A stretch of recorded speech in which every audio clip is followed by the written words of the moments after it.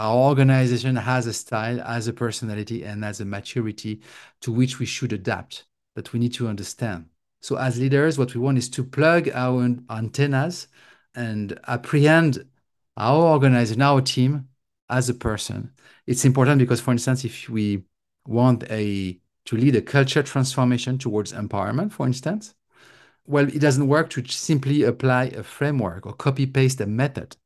That method needs to land in a context. So we need to, first of all, take into account that maturity, take into account those traits of personality, and adapt whatever the strategy we have about change, adapt it to that context.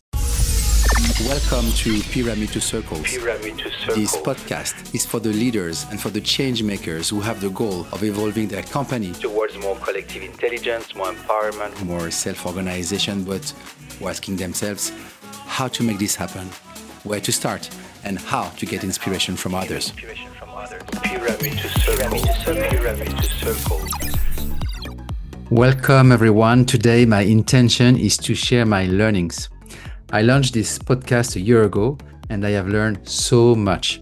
And before that, I would like to thank you, dear auditors. You are listening to us from France, from Belgium, Sweden, Germany, Denmark, and also the United States.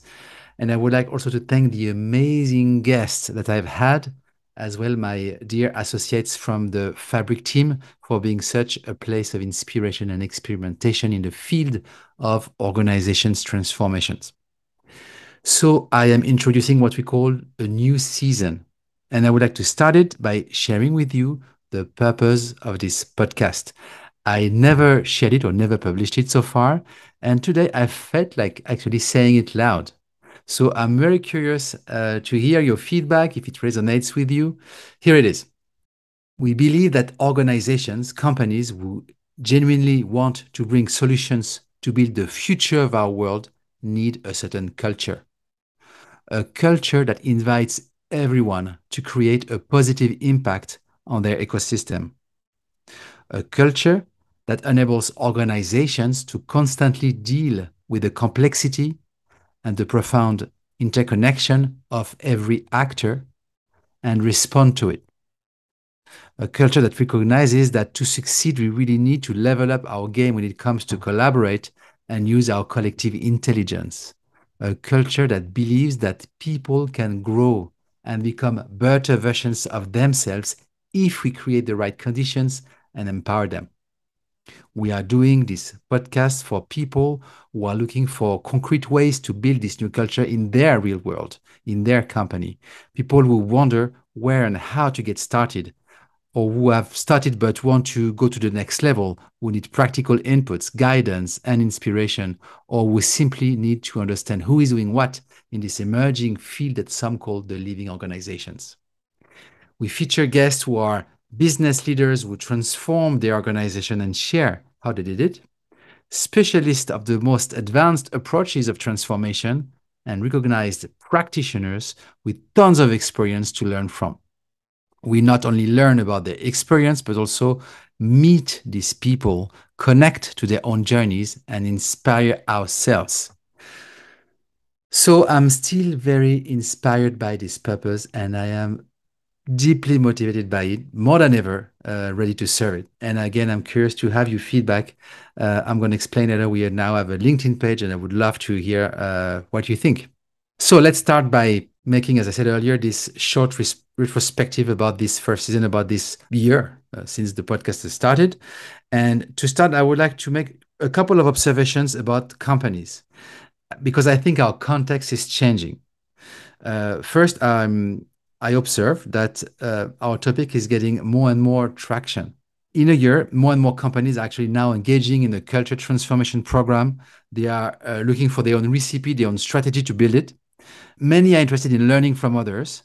And for instance, this podcast is a platform to support that cross-fertilization across companies and even industries. For instance, one of our guests, Alain Bindel from Roche, was invited at another company, Orange, to present his experience. Thanks to the podcast. That's fun, right? I also realized that the reasons for this type of transformation are accumulating. A year ago, there was one main driver, which was to adapt to the complexity and the uncertainty of our ecosystem. But now there are new reasons adding to that one. I see two of them. The first one is this big war for talents. We observe it, we see it in many companies, in many sectors, in many industries. This big movement of people dismissing from their company and want to be independent. That big movement is showing it, right? Talent are looking for more autonomy. That's their first motivation. And organizations who do have a culture and ways of working that truly empower people do have a competitive advantage. If you have a culture of empowerment, you do have a competitive advantage. And that starts to resonate and that starts to become even a strategy. And I have seen this in several companies. The second driver, the second reason for companies to make those transformations is what many call the growing expectation for companies to become purpose-centric, to become company who are aware and manage what they call the externalities, who have a purpose that is positive for the social, economical, and ecological environments. Those companies will be privileged both by customers and talents more and more. So becoming purpose-centric is a competitive advantage. But you don't really manage a purpose-centric organization the same way you manage a classic hierarchical organization. So to be meaningful, the purpose needs to be expressed, need to be coherent for people at every level of the company. It has to be real. So it requires a new culture. So in a nutshell, talents want autonomy and purpose. Therefore, organizations need to build a culture that enables to meet those needs. I also observe another trend, that is that many companies are now building internal resources to spread this transformation. They are building internal skills. They're skilling up. And many are in the process of training, teaching, building an army of internal coaches who are going to spread and adapt and translate transformation principles or empowerment principles or self-organization principles at the local level. And I think it's a great thing. I think it's a great idea. So that's not something that you can externalize. You need to internalize that skill. I would be very happy, the auditors, to hear your experience. What do you see? What do you experience? What do you observe around you? How is it going in your own company? Let us know. So as I said earlier, I also would like to share some of the things I've got from those conversations, a bit of retrospective. And there would be so much to say. We had 25 episodes, so that's hours of conversation. But I just want to share a couple of ideas. First, I would like to just say a word about this expression that I say all the time, but many say all the time, that is the living organizations. It's used as a metaphor to explain that we shall see organizations as a living system as opposed to machines. Okay. So the father, one of the father, I think the father of this concept is Norman Wolfe. He was one of our very first guests in the podcast, and is the author of a book called The Living Organization that was published 2011 or something. And he explains that. He invites us to consider an organization like a person. So for him, a living organization means seeing an organization like as if we saw a person with his or her own style, his or her own personality, his or her own preferences or maturity level.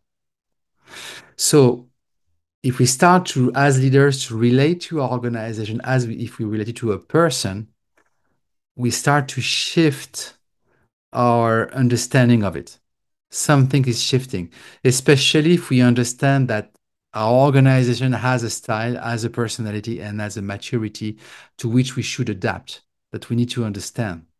So as leaders, what we want is to plug our antennas and apprehend our organization, our team as a person. And for instance, it's important because, for instance, if we want to lead a culture transformation towards empowerment, for instance, well, it doesn't work to simply apply a framework or copy paste a method.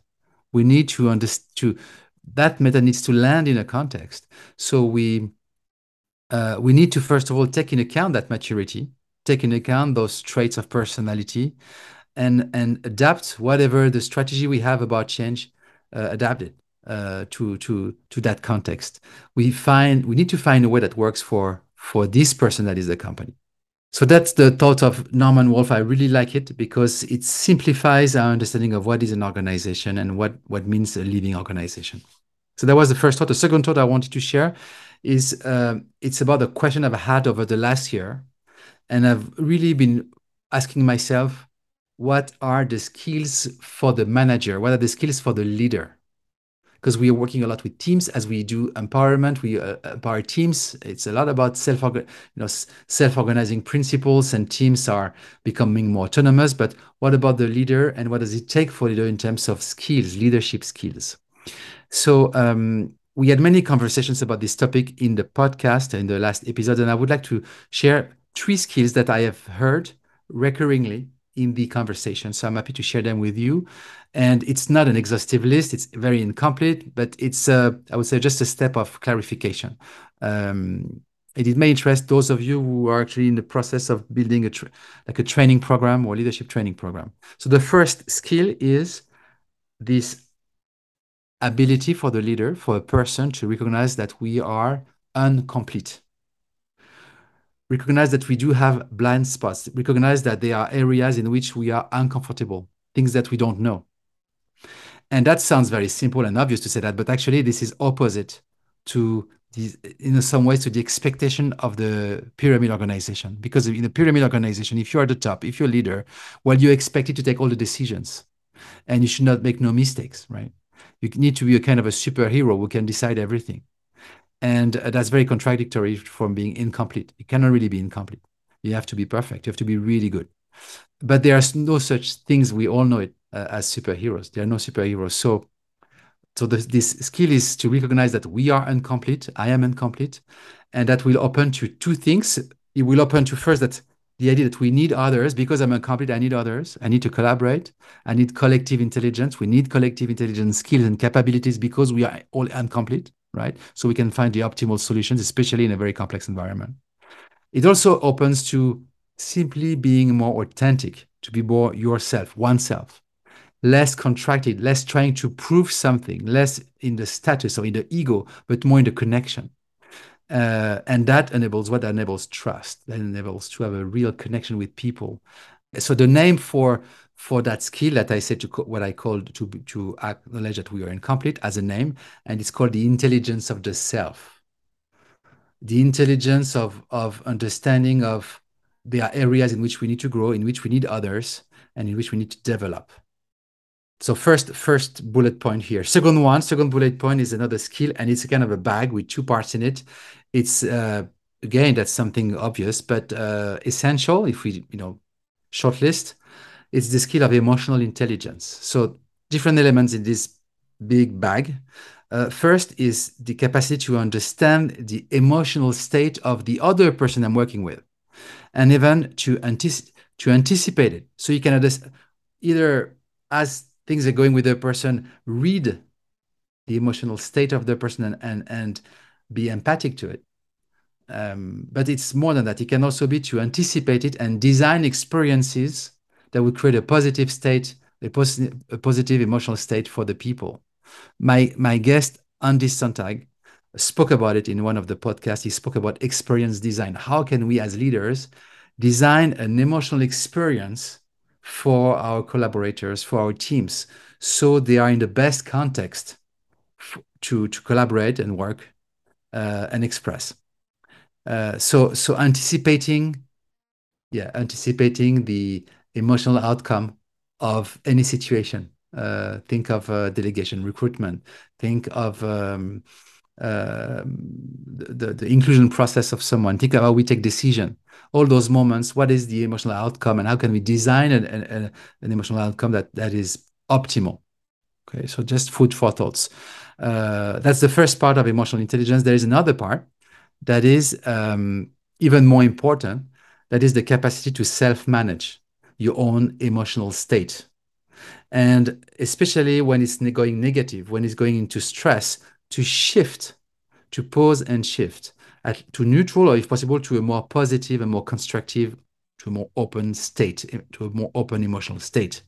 And it's the ability to identify when you are contracting, because when you're contracting very quickly, you're actually function differently. You start to function with a more reduced understanding of what's going on. You have less options. So we need leaders who can self-manage their own emotional state and not be taken by it. That's the second skill. So that's the all that is called. I put it under emotional intelligence, but that is understanding of others, and this capacity to manage yourself as you go through emotion, and we all do all the time. So that's the second one. The third and last one I wanted to share with you is the skill to apprehend polarities. In a system, there are often polarities: masculine, feminine, having more, having less, security versus growth. There are always polarities at play in an organization, in a group, in a family, in a society. For instance, think in a team, some maybe want to, or in an organization or in a department, some want to push for more centralization, and maybe the support functions, they will need to be push for more centralization often, and some they are pushing for more decentralization. Think of the countries, for instance, versus a big headquarters. Actually, both polarities, both opinions, both sides have upsides and downsides. Okay, but often people crystallize around one polarity, and they get blind to the upside of the opposite one, and they get into conflict. They start to become rigid and argue. And it's also very much the case in the political realm. So of course, it's good to have different opinion, and it's normal to have polarities. We should play with them. We should not. It's not something that I'm not saying it shouldn't be there. And having different opinion is enriching, providing that we can have a constructive debate in which both parties have a genuine interest in understanding the viewpoint of the other side. So we can have a rational understanding of the context, and then we can take the best decision.